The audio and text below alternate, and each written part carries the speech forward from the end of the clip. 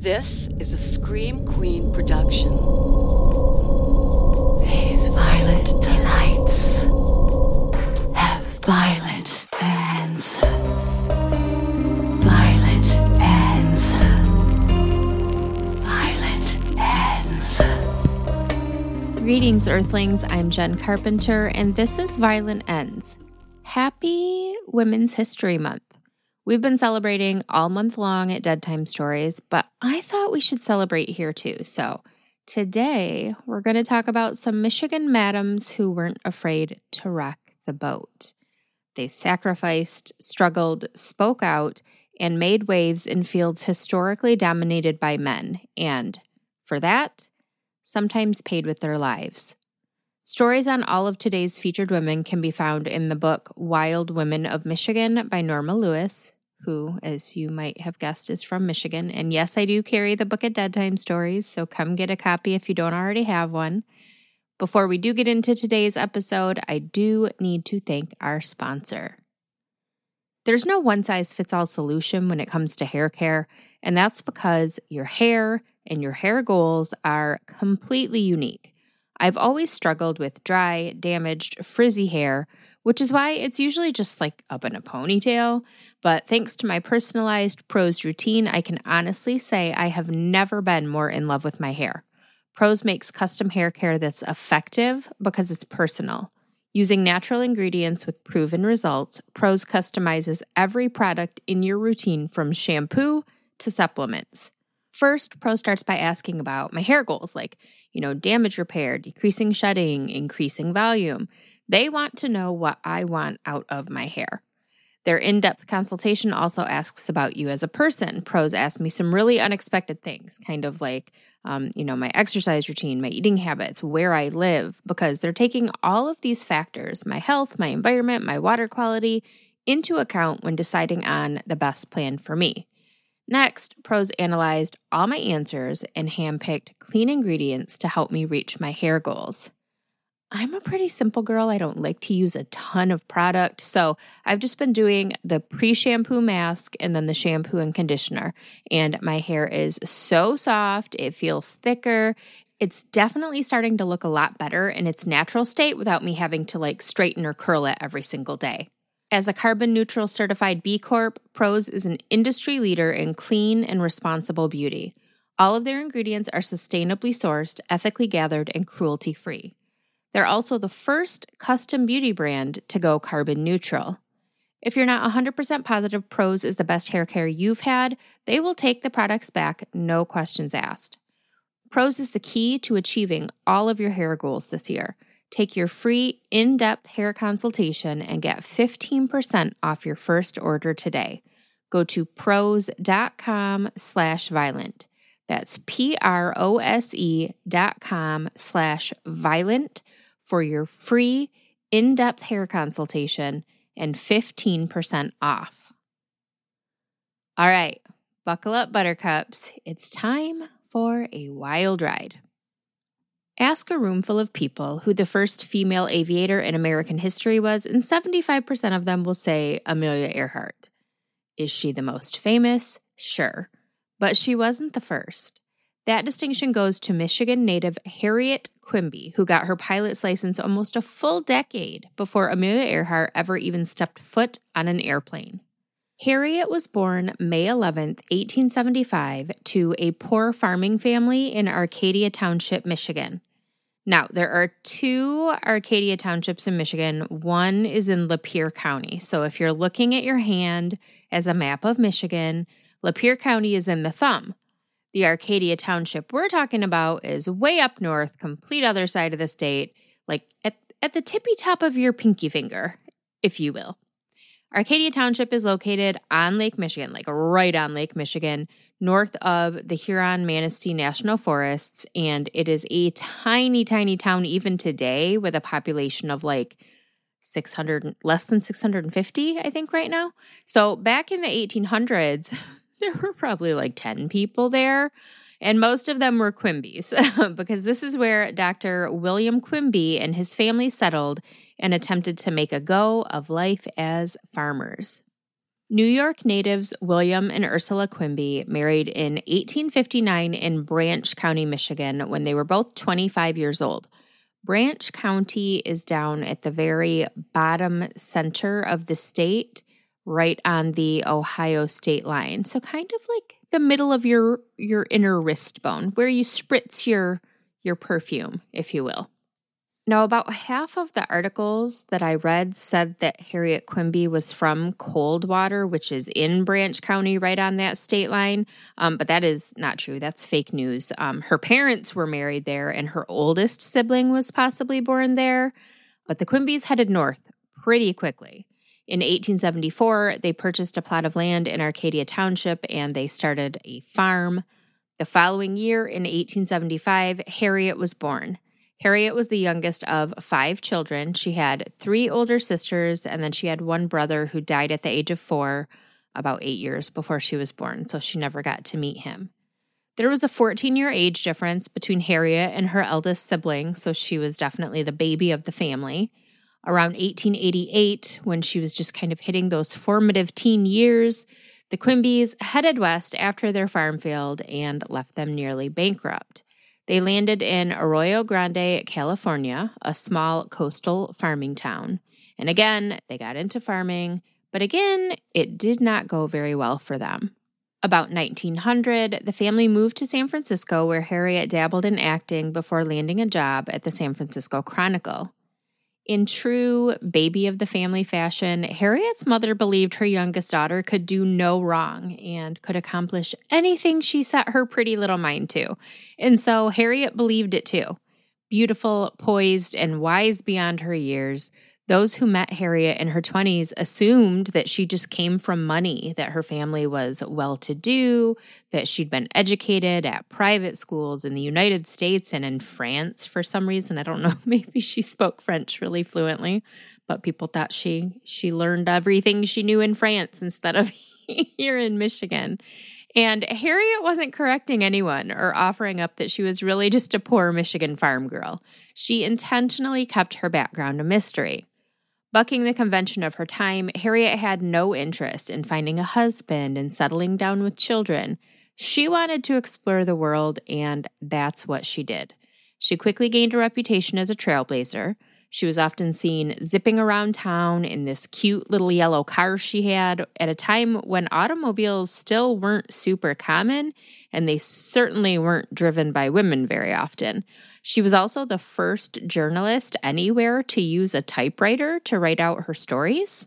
In 1903, when she was 28, Harriet moved to New York City and began working as a photojournalist and writer for Leslie's Illustrated Weekly. Imagine, in 1903, a beautiful young woman just driving around in her little yellow car, typing away on her typewriter, working in fields that were traditionally dominated by men, with no interest in settling down. The scandal. What must her mother think? No, her mother was really proud of her. In October of 1910, Harriet's life was forever changed when she attended the International Aviation Tournament at New York's Belmont Park and fell in love with the idea of flying. She asked the winner of the tournament, John Moisant, to teach her to fly. Lucky for her, John owned a flight school, so she began taking lessons in April of 1911, and 4 months later, on August 2nd, 1911, she took her pilot's test and passed, making her the first licensed female pilot in the United States, and only the second licensed female pilot in the whole world. Our little Harriet. We're so proud of her. Even though she was embarrassed to be a Michigander, we still love her anyway. So it's 1911, and Michigan's own Harriet Quimby is the country's first aviatrix. I didn't make up that word. I wish I did. They really called her an aviatrix, and I love that word so much. Like, you guys know that I'm a nervous flyer. I didn't fly at all. Well, once as a baby, doesn't count, couldn't remember it, couldn't consent. But I didn't start flying until I was in my 30s, and even now I've got to take a Zanny. Like, I can't handle the whole flying thing. If I could be labeled an aviatrix, I would definitely take flight lessons. Like, I'm considering it, honestly, now. So she's an aviatrix. She's a pilot, and women's clothing at that time Still not really made for function. It was made for fashion. Dresses and petticoats and corsets. Did they still wear corsets in 1911? Seems like something they would have made women do. But a pilot needs to be able to climb in and out of their plane and maneuver freely. Not wanting to give up her impeccable style for practicality, flight suits were made to fit men, and with men's style in mind, they weren't that stylish. They weren't made for women or to be, functional and fashionable. So Harriet had a special flight suit made. Deep purple trousers, jacket, and hood. Purple, bright, deep, glorious purple. She joined her flight school's exhibition team, and she began doing shows and competitions, making pretty good money, flying all over the world. She started writing about her adventures for Leslie's Illustrated Weekly, and as you can imagine, first-person stories written by America's first aviatrix were very popular. She also wrote several screenplays that were turned into short films, and she even starred in one of them. She was paid for appearances, and she signed brand promotional deals, including one with Vin Fizz Grape Soda because of her purple flight suit. She's like a little flying grape up there. But she wasn't done making history just yet. I mean, that's a lot. That is a lot. I rattled it all off pretty fast there, but I mean, we have to keep the time in mind. It is 1911. Like, she was really blazing some trails there. On April 16th, 1912, Harriet became the first woman to fly across the English Channel. She did this, and by this point, she's only had her pilot's license for less than a year, but hey, if she can do it, I can do it too. She inspired other women, including, I thought this was really cool. So she befriended the sister of the family that owned the school where she did her flight training and then joined the exhibition team. It was, brothers that owned this flight school. They had a sister that helped them run it, but didn't know how to fly. And then she sees Harriet going up in this plane, and she's like, well, shit, if she can do it, I can do it. So this woman, Mathilde Moisant, actually became the second woman in the United States to get her pilot's license because she was inspired by Harriet to do so. So, English Channel. Harriet got it in her mind that she wanted to fly across it, and she did this in a type of plane that she was not familiar with, using nothing but a compass in fog and poor visibility. One of her colleagues, male colleagues, of course, was so worried about this particular endeavor that he offered to take her place.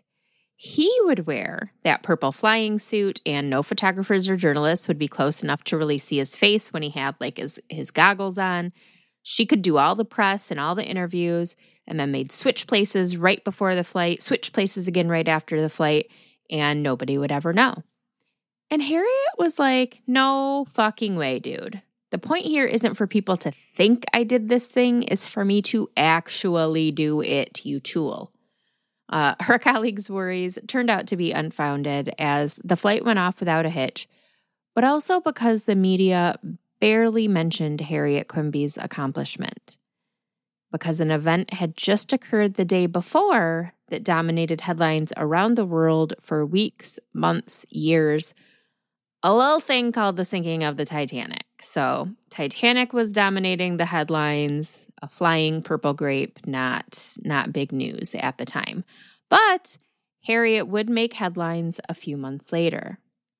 On July 1st, 1912, 37-year-old Harriet Quimby attended the third annual Boston Aviation Meet in her brand new 2-seat Blériot monoplane, if that means anything to you, because it means nothing to me.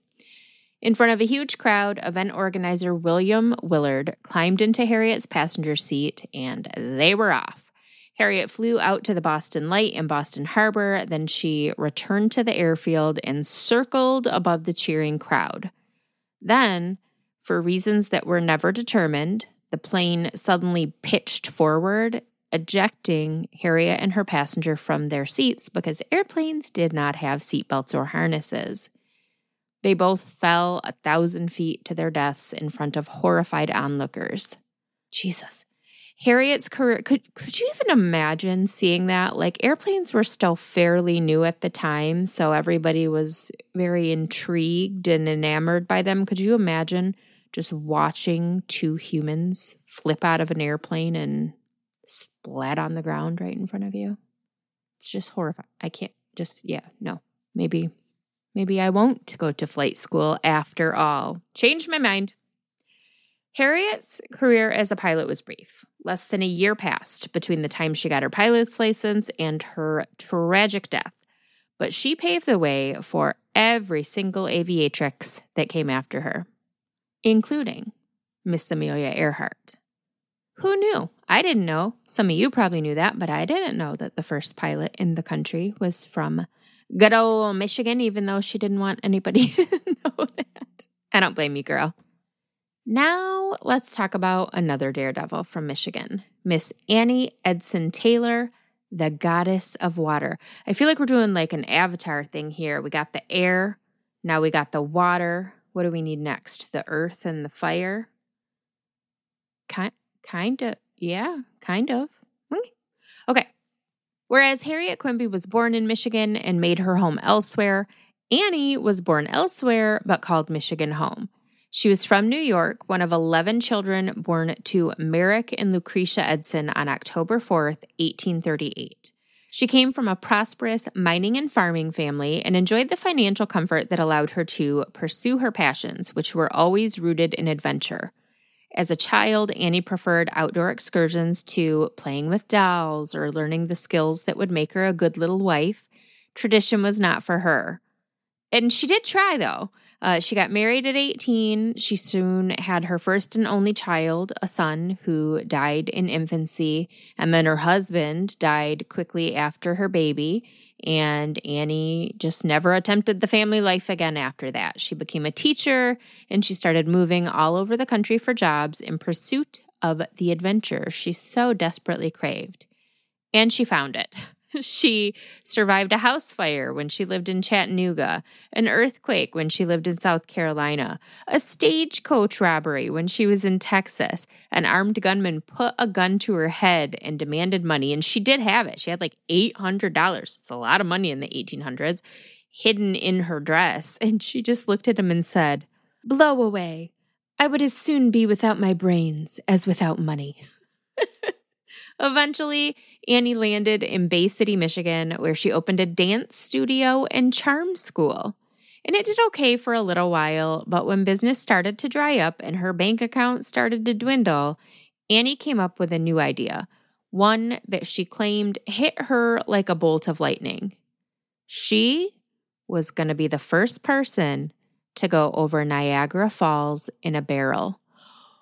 Why? Like, there's a whole world out there, right? There's a whole world out there, and you've mostly been teaching for most of it. There are so many things you could do, so many places you could go. Why going over Niagara Falls in a barrel was her first thought? I just would really like to know. It was the age of Harry Houdini and Barnum and Bailey. Death-defying stunts were all the rage.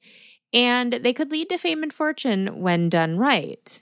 When done wrong, you died, but what's life? What's life without a little risk, right? Daredevils were doing all sorts of stunts at Niagara Falls, a group of 3 falls separating the U.S. and Canada at the New York, Ontario border.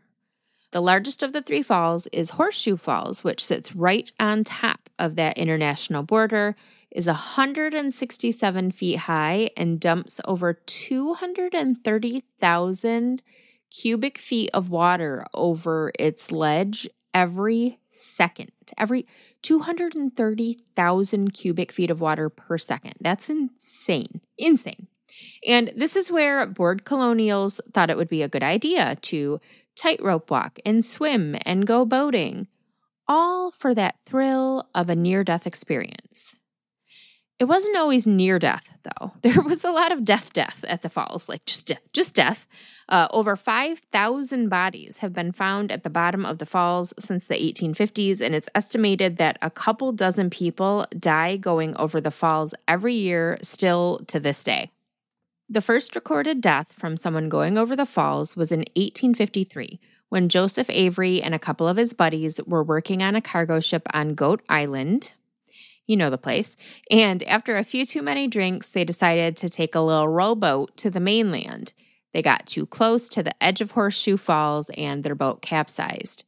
Avery's friends went right over the edge and were killed instantly, but Avery managed to grab onto like some roots that were growing from a rock. You know, typical boat tips over, about to go over a waterfall.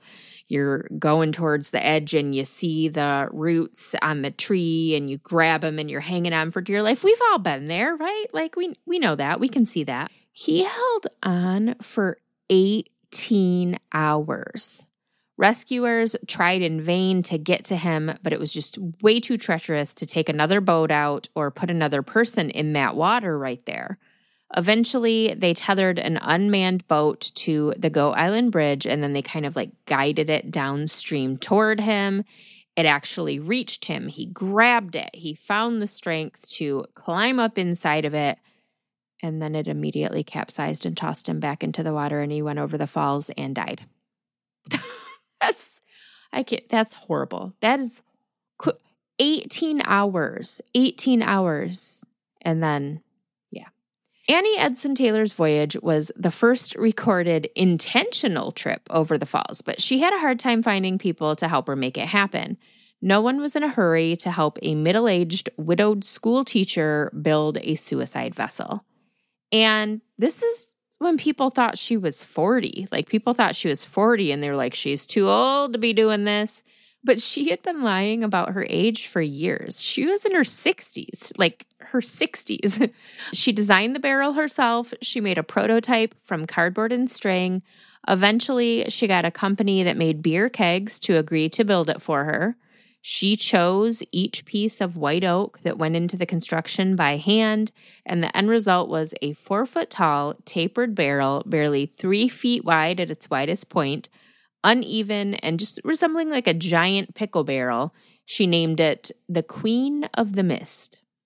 It was weighted with an anvil so that it would remain upright in the water, and it was lined with a thin mattress. Annie tested the barrel's durability by sending it over the falls 2 days before her planned stunt with her pet cat inside it.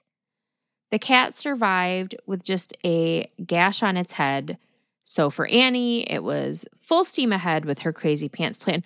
Why did she have to put the cat in it? Like, if you were just testing its durability, why does it matter if something was inside it? If it's going to break apart, it's going to break apart. She hated that cat. But you know what?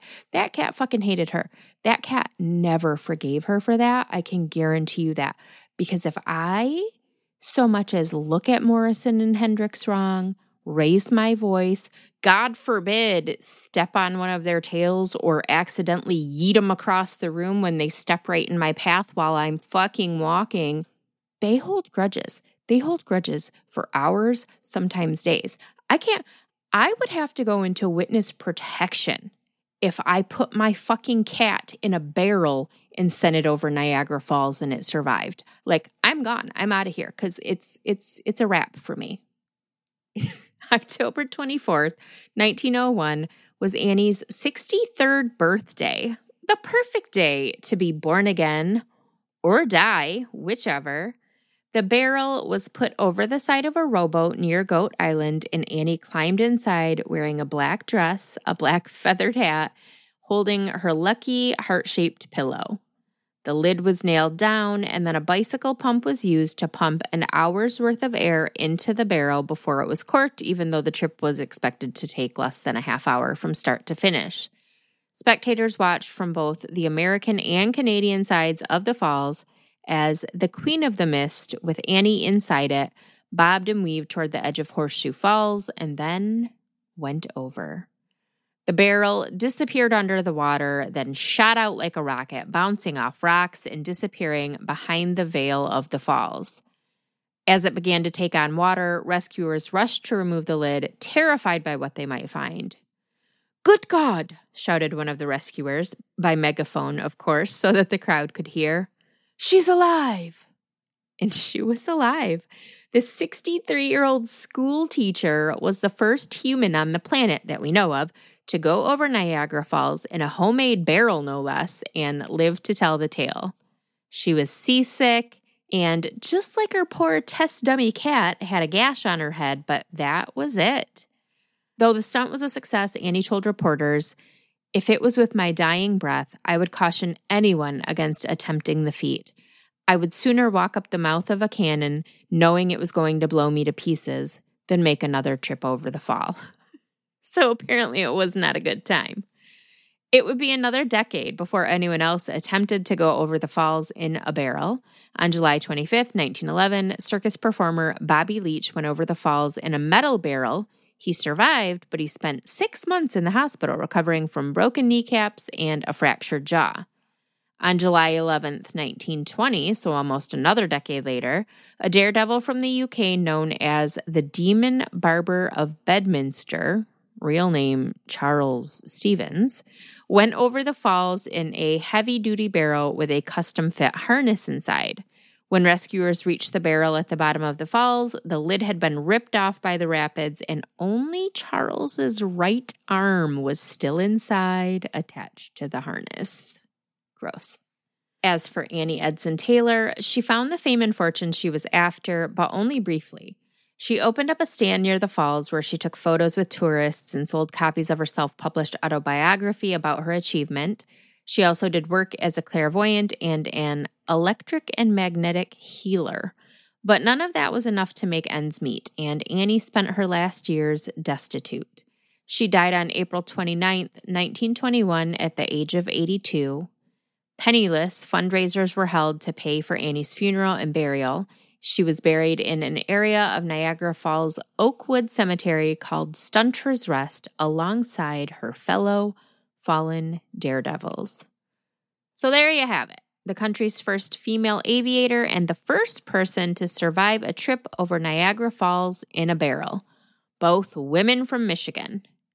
Who knew? I didn't. I genuinely didn't know that.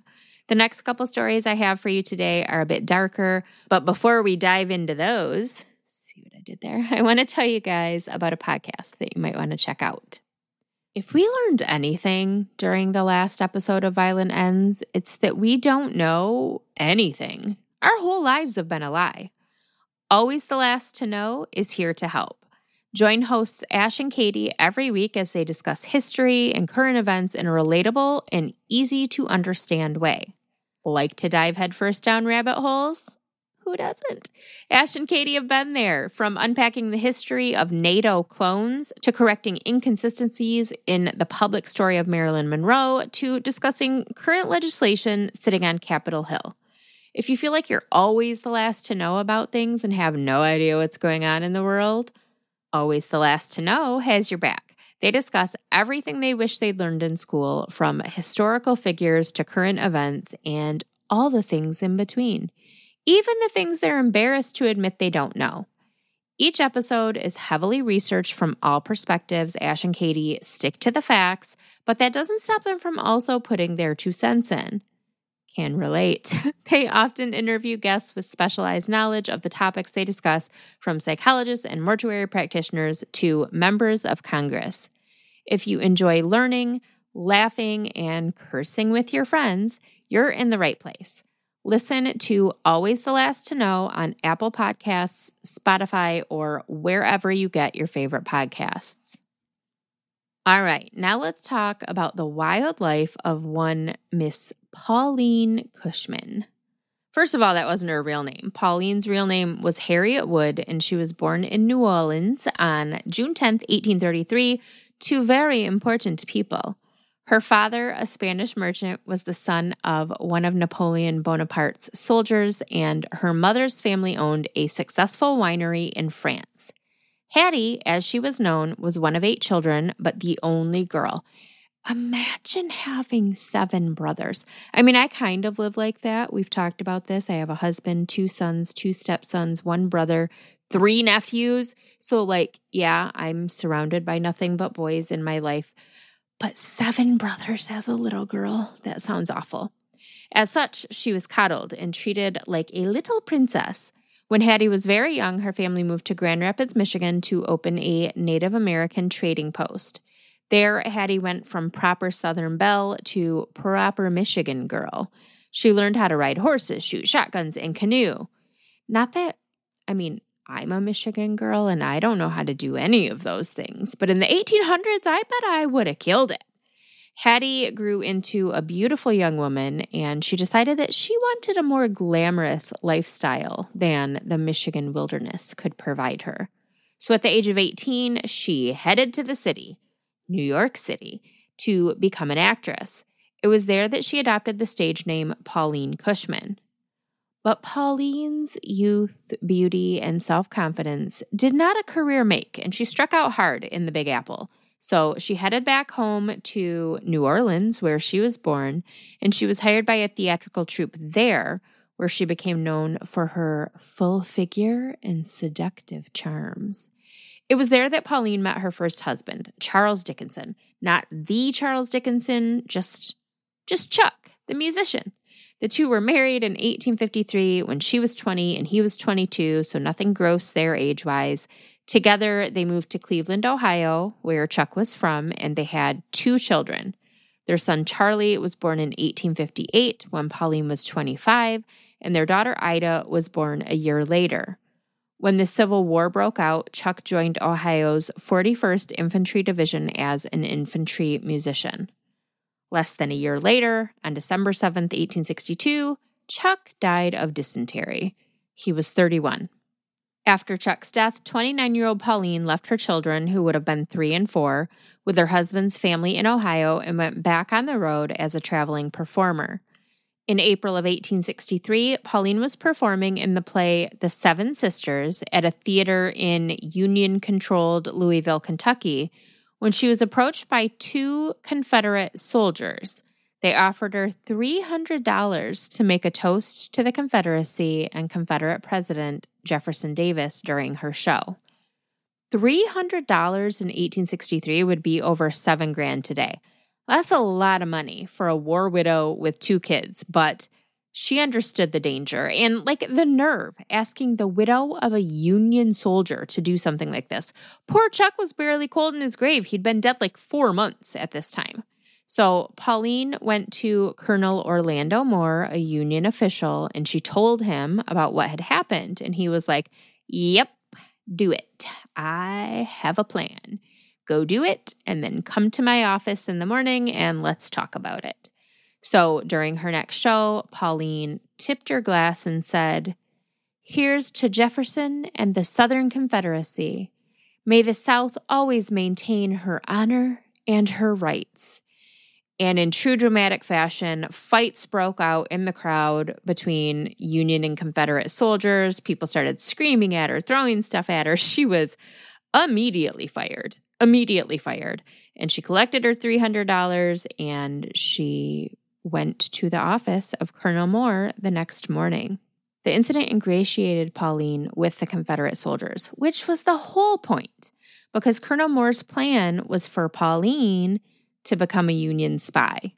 Using her acting skills and her Louisiana accent, Pauline posed as a Confederate sympathizer to obtain information from the enemy. While posing as a Southern woman living in a boarding house in Union territory, she was able to stop the boarding house's mistress from poisoning the Union soldiers that were staying there. Assuming that they were on the same wicked team, the mistress confided in Pauline that she'd purchased some powdered poison, as one easily did in the 1800s, and she planned to put it in the food and drink that she was serving to the soldiers.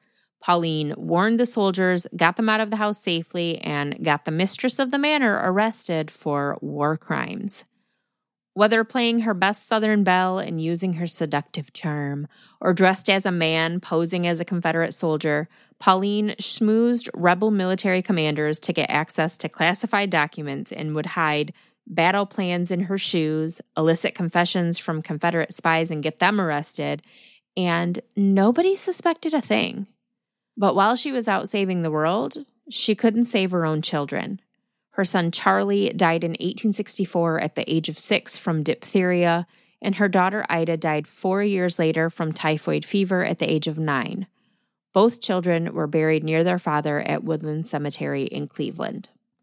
In the summer of 1863, 30-year-old Pauline embarked on her most ambitious and dangerous spy mission of all.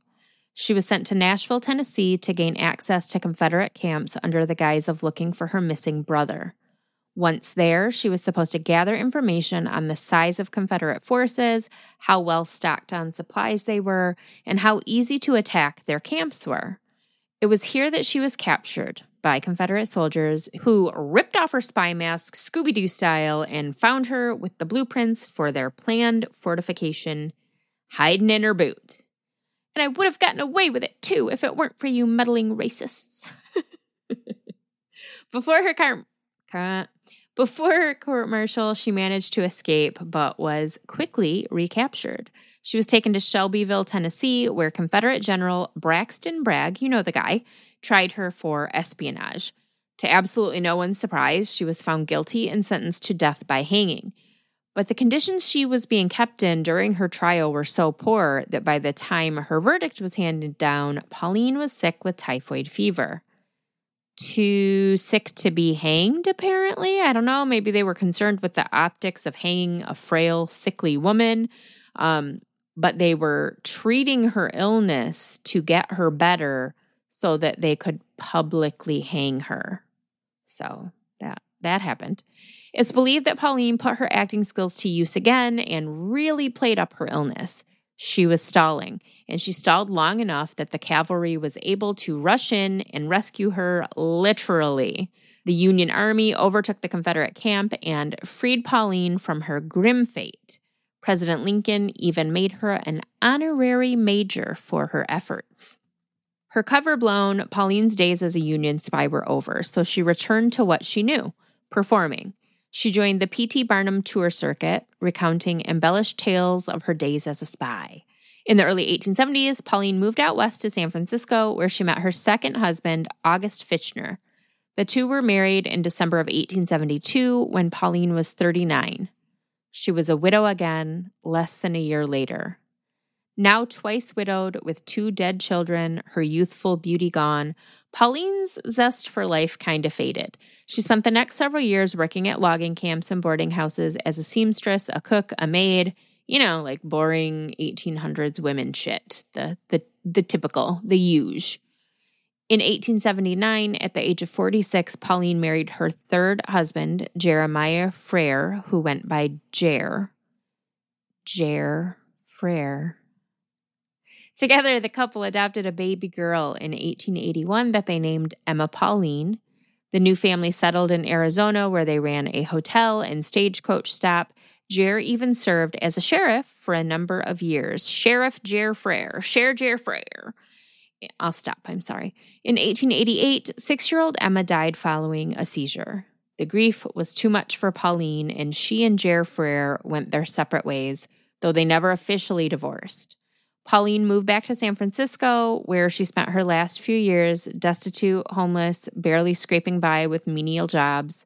She became addicted to pain medication that she had been prescribed for her arthritis, and then on December 2nd, 1893, at the age of 60, Pauline overdosed on morphine and died in her sleep. Whether that overdose was intentional or not depends on who you ask. Pauline was buried at the National Cemetery in San Francisco with full military honors, as she should have been. All right, friends, I've saved the worst one for last. Let's talk about the murder of Viola Liuzzo. And this one I actually have had on my list for a really long time, and I put it on my list of stories to do this year. So when I saw her name in that book that I used as a reference, The Wild Women of Michigan, I was like, oh, yes, let's do this. Let's combine all of this. Okay. Viola Gregg was born on April 11th, 1925, the eldest daughter of coal miner Heber Gregg and schoolteacher Eva Wilson. Viola's only sibling, her sister Rosemary, joined the family 5 years later. The Greggs lived in a small town in rural Pennsylvania until Heber lost his hand in a mining explosion when the girls were young.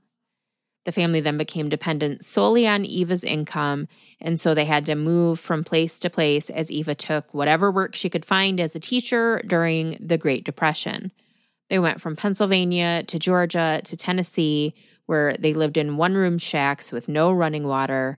The schools in these extremely poor neighborhoods didn't have proper resources to teach and support the children. And with the way that the Greggs were constantly moving, never starting and finishing school year in the same place, teachers just didn't really pay the Gregg girls a whole lot of attention. What was the point? They'd be moving on soon anyway. But that's not to say that the girls weren't learning.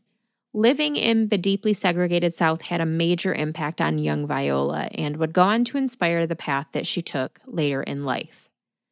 In 1941, when Viola was 16, her family moved to Ypsilanti, Michigan, home of the giant penis statue, and Eastern Michigan University, but mostly the giant penis statue. And it's Ypsilanti, not Ypsilanti, you savages. Her father took a job assembling... her dad... Okay. I don't know why this is so funny to me, but this is so funny to me. Her father got a job assembling war bombs at Ford Motor Company. And I am just picturing a man with one hand building bombs. And it's so funny to me. Hey, what happened to your hand, man? I mean, like, I wouldn't want to touch the bombs he was building, right? If I'm his coworker. I don't know. Anyway, by this point, Miss Viola, who was gorgeous, by the way, full-on blonde bombshell, gorgeous. She was a little firecracker. The same year that her family moved to Ypsi, she dropped out of high school, ran away, and got married to a much older man. That was a mistake, and she quickly returned home. By quickly, I mean literally the next day. Her marriage lasted one day. 2 years later, when Viola was 18, the family moved to Detroit. If growing up in the South ignited Viola's spark to become a civil rights activist, living in heavily segregated Detroit turned that spark into a big old bonfire. Viola witnessed firsthand the riots and violence brought on by racial tensions and injustice. That same year that her family moved to Detroit, when she was 18, Viola married her second husband, the manager of the restaurant that she worked at. Their 6-year marriage produced 2 daughters, and then they divorced in 1949.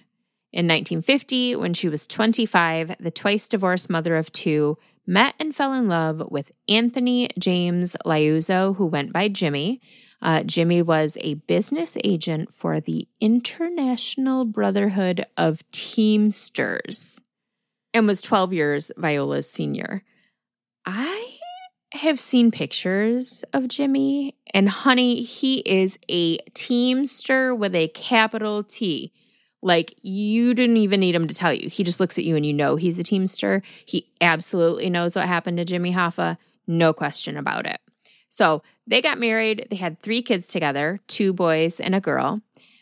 They lived in a racially integrated middle-class neighborhood in Detroit where Viola doted on her 5 children. She took them camping and on nature walks, and she taught them the meaning of civil disobedience. She read them books on philosophy and history. Viola spent over a decade raising her babies, and then in the early 1960s, when she was in her mid-30s, she decided that she wanted to further her education formally. Remember, she dropped out of high school when she was 16. So she attended night classes at the Carnegie Institute in Detroit, and then she enrolled in the pre-nursing program at Wayne State University in 1962. In the midst of raising 5 children and working toward her nursing degree, Viola was a staunch supporter of civil rights. In 1964, she joined the NAACP. There, she helped organize protests and attended civil rights conferences. On March 7, 1965, 39-year-old Viola was safe in her home in Detroit with her family, watching on TV as the horror that became known as Bloody Sunday unfolded in Selma, Alabama. Watching unarmed Black citizens being brutalized by police for peacefully protesting stirred something inside Viola, and she knew she had to do something. So when she heard about a 4-day, 54-mile march from Selma to Montgomery in support of voting rights, she didn't hesitate. She packed a bag, made arrangements for her children to stay with family and friends, and called her husband, who was away on business. She told him, "This is everybody's fight," when he tried to dissuade her from going. She kissed her 5 children, who ranged in age from 17 to 6 years old, goodbye, and she promised to call them every night, which she did. And then she headed south, intent on being a part of history. And she was, just not in the way she intended. Viola was working with the Southern Christian Leadership Conference, who tasked her with transporting volunteers and marchers to and from airports, bus terminals, and train stations in her 1963 Oldsmobile. The march began on March 21st, 1965, with over 3,000 participants and the entire world watching. Viola helped in a number of ways over the next several days. Some days she marched, other days she shuttled marchers between locations or helped out at the first aid tent. And then on the final day, March 25th, which was a Thursday, Viola stood at the Alabama State Capitol with 25,000 other protesters in defiance of the Confederate flag that flew above the building and watched Dr. Martin Luther King Jr. give a moving, I want to call it a victory speech, but I guess it wasn't, an inspirational speech. The march might have been over, but Viola's work was not. She and another activist, a black teenager by the name of Leroy Moten, were transporting marchers from Montgomery back to Selma when a car attempted to run them off the road. Shaken but not stirred, Viola delivered her passengers safely to their destination in Selma, and then she headed back to Montgomery for another load of marchers. When she and Leroy, who was 19, stopped for gas, locals hurled racial slurs at them. A pretty white lady in the company of a young black man? Why, I never. A short time later, as the two sat at a stoplight on the desolate highway that ran between Montgomery and Selma, US 80, a car with 4 white men inside, and by white, I mean white hoods white, pulled up beside them. The sight of a pretty white woman with a black man enraged them, and they began to chase after her. Viola tried to outrun them, singing "We Shall Overcome" as she drove to calm her nerves, but the men caught up with her and opened fire. Viola was shot twice in the head and killed instantly. Her Oldsmobile veered into a ditch, then crashed into a fence. Her 19-year-old passenger, who was covered with blood and brain matter, was not injured, but he played dead as the Klansmen approached the car to admire their work. As soon as they left, Leroy ran for help and was able to flag down a passing truck. But it was too late for Viola Liuzzo, 39-year-old mother of 5, the only known white woman to die in the civil rights movement. Mourners turned out in droves to attend Viola's funeral in Detroit on March 30th, 1965, including Martin Luther King Jr. and Jimmy Hoffa. See, I told you her husband knew what happened to Jimmy Hoffa, and I wrote that part before I even read this part, so just yes.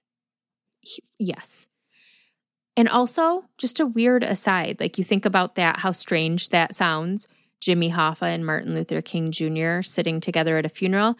That reminds me of another super off-topic story real quick. We did the Fruit War episode last year about the Italian Mafia and Al Capone in Lansing. And then as we know, and has been done in another episode, Malcolm X and his family lived in Lansing. His father was murdered in Lansing. Well, a customer came into Dead Time Stories not very long ago and told me a story. She was related to the Fruit War participants. And she said that Al Capone had bought, I can't remember if it's her grandpa or maybe like a great uncle, but Al Capone had bought a bike for either her grandfather or her great uncle. And when he was a little boy, that bike got stolen by Malcolm X. So a childhood Malcolm X stole a bike that Al Capone bought for somebody. So that's Michigan history in a nutshell, bringing Martin Luther King and Jimmy Hoffa together and Al Capone and Malcolm X, all just hanging out in the mitten here. Okay, back to our story. Sorry. So the 4 Klansmen responsible for murdering Viola were apprehended less than 24 hours after her murder, with President Lyndon B. Johnson condemning the act on national television. He said, "Mrs. Liuzzo went to Alabama to serve the struggle for justice. She was murdered by the enemies of justice, who for decades have used the rope and the gun and the tar and the feathers to terrorize their neighbors." He vowed to launch an investigation into the Klan and announced that he planned to send an anti-KKK bill to Congress. Which, okay, I'm sorry, but that is bullshit. How many, like he said, for decades, the KKK has been terrorizing and brutalizing people. How many black people, black men, black women, black children, how many were murdered, abused, assaulted, terrorized, brutalized, and nothing was done. But the second it's a pretty white woman that gets murdered by the KKK, got to do something now. It's just fucked up. It's so fucked up. For all of the support the Liuzos received, who underneath the politics and the attention of it all, this was just a family grieving a tremendous loss. There was a lot of hate as well. Their home was broken into, a burning cross was left on their lawn. Viola's youngest daughter, Sally, who was 6 years old, recounted one just fucking horrible incident to NPR. If I didn't hate people enough, I hate them more now. She said it was her first day returning to school after her mother's death, and she was wearing her saddle shoes. Her older sister Penny had polished them for her, but it was pouring rain that day, and as she walked, the polish started to come off the shoes. There were people, grown adults, lining the streets, throwing rocks at a 6-year-old baby who was walking to school, screaming horrible things at her, calling her the N-word lover's baby. And she, being 6, didn't understand any of this. So she thought they were mad at her because of her messy shoes. Her father pulled her out of school that very day. He transferred her to a school with better security, and he drove her to and from school every single day himself for several years. He also hired security detail to watch the family home around the clock for the next 2 years. Now, we all know that racists are bottom of the barrel, brain dead idiots, but how stupid do you have to be as Bubba Jim Bob who makes moonshine in his toilet to terrorize the family of a Teamster leader, a friend of Jimmy Hoffa's? I wonder how many of those assholes just mysteriously disappeared or died in freak accidents. Good riddance. Good riddance. Within about 24 hours of Viola's death, a weird thing started happening.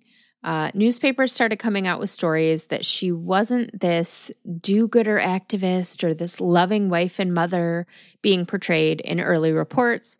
They claimed she was actually a drug addict who traveled from Detroit to Selma to have sex with black men, which not only isn't true, but it doesn't even make any sense. If her goal was just to have sex with black men, why would she leave Detroit where maybe it wasn't safe for white women and black men to be in a relationship or seen together in any sort of capacity other than professional? Why would she leave Detroit to go to Alabama where it was like literally against the law? So to be like, that makes no sense. If that was her goal, why would she leave Detroit to Alabama to do that? That's stupid. Fucking stupid. The Liuzzo family couldn't figure out where all these completely bullshit rumors were coming from, but they would soon find out, and the answer was shocking. So the 4 men arrested for Viola's murder were 21-year-old Collie Wilkins, 41-year-old William Eaton, 42-year-old Eugene Thomas, and 34-year-old Gary Rowe, who was an FBI informant. To detract from the fact that an FBI informant was involved in the murder, FBI Director J. Edgar Hoover began a smear campaign against Viola so that people would think her life wasn't worth anything. But yeah, the literal director of the FBI was the one spreading these completely untrue rumors about Viola to the media. But nobody knew that until well over a decade later when Viola's children obtained FBI case documents through a Freedom of Information Act request. What in the actual fuck? So back to the 4 fucksticks that killed Viola. The 3 men who were not FBI informants were all indicted on charges of first-degree murder, while the informant testified against them. He said that 21-year-old Collie Wilkins fired 2 shots into Viola's car on Eugene Thomas's orders.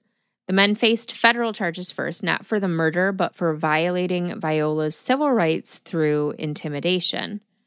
They were found guilty by an all-male, all-white federal grand jury and sentenced to 10 years in prison each for the civil rights violations. Then they faced state murder charges. That state being Alabama. So we all know how this is going to go.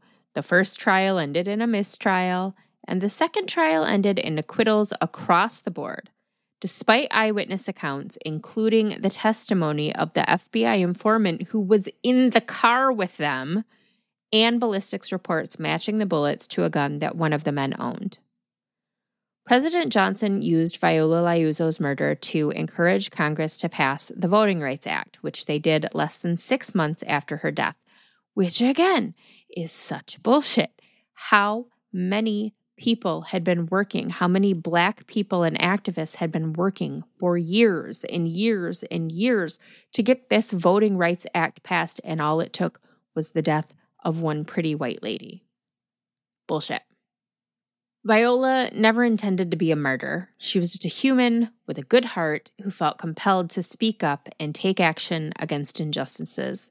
And she was murdered for it by a bunch of slack-jawed yokels who barely served any time in prison. In 1989, Viola's family attended the dedication of the Civil Rights Memorial in Montgomery, Alabama.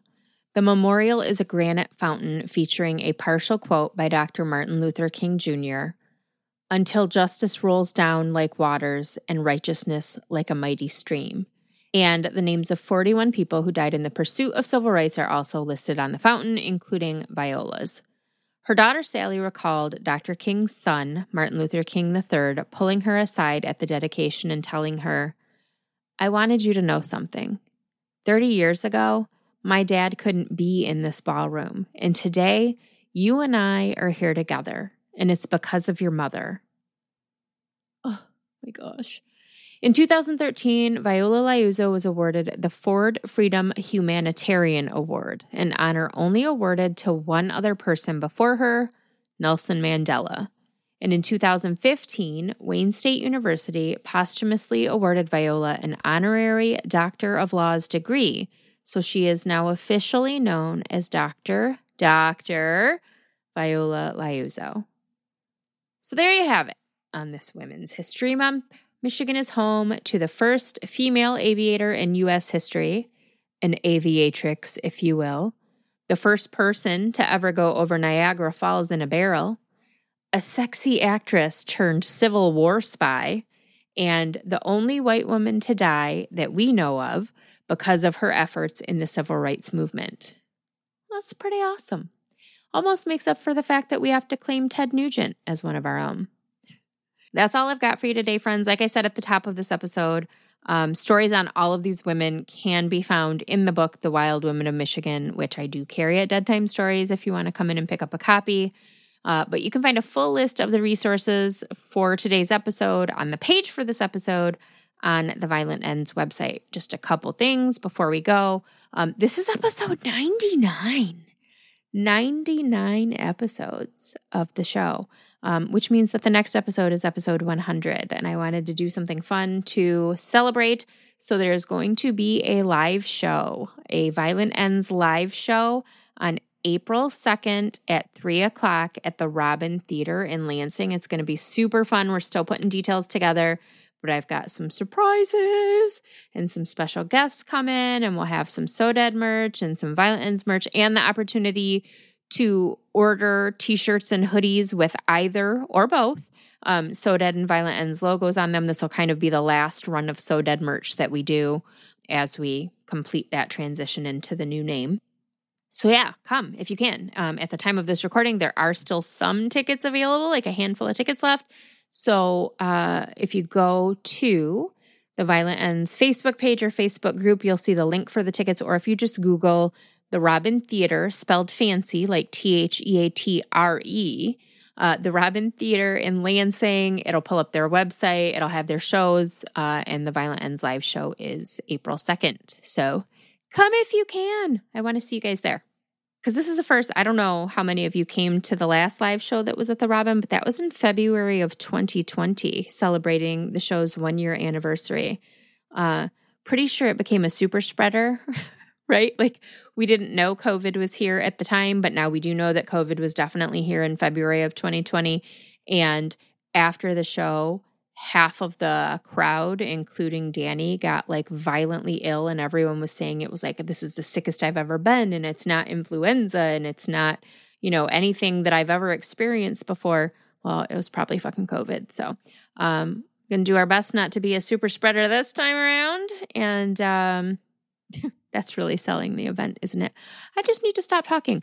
One more thing I do need to tell you guys, and this is kind of just a last minute decision, as this is what, 3-4 episodes this year so far, and all of them except for the very first one have been late.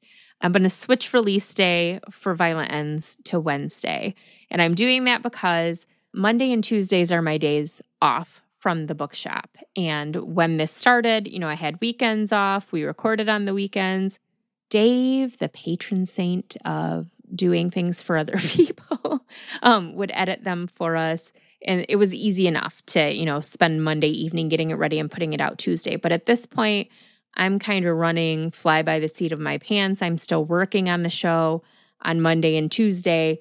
I'm recording this at noon on Tuesday, and the episode should have come out this morning. So I need my Monday and my Tuesday to get the episodes ready. And so Wednesday is going to be the new release date, starting with the very next episode. I hope that's okay with you guys. I'm so sorry. That's it though. I will see you in a couple weeks with episode 100. Jesus. And hopefully see you in person at the show on April 2nd. Until then, keep shining, you magnificent what the fucks.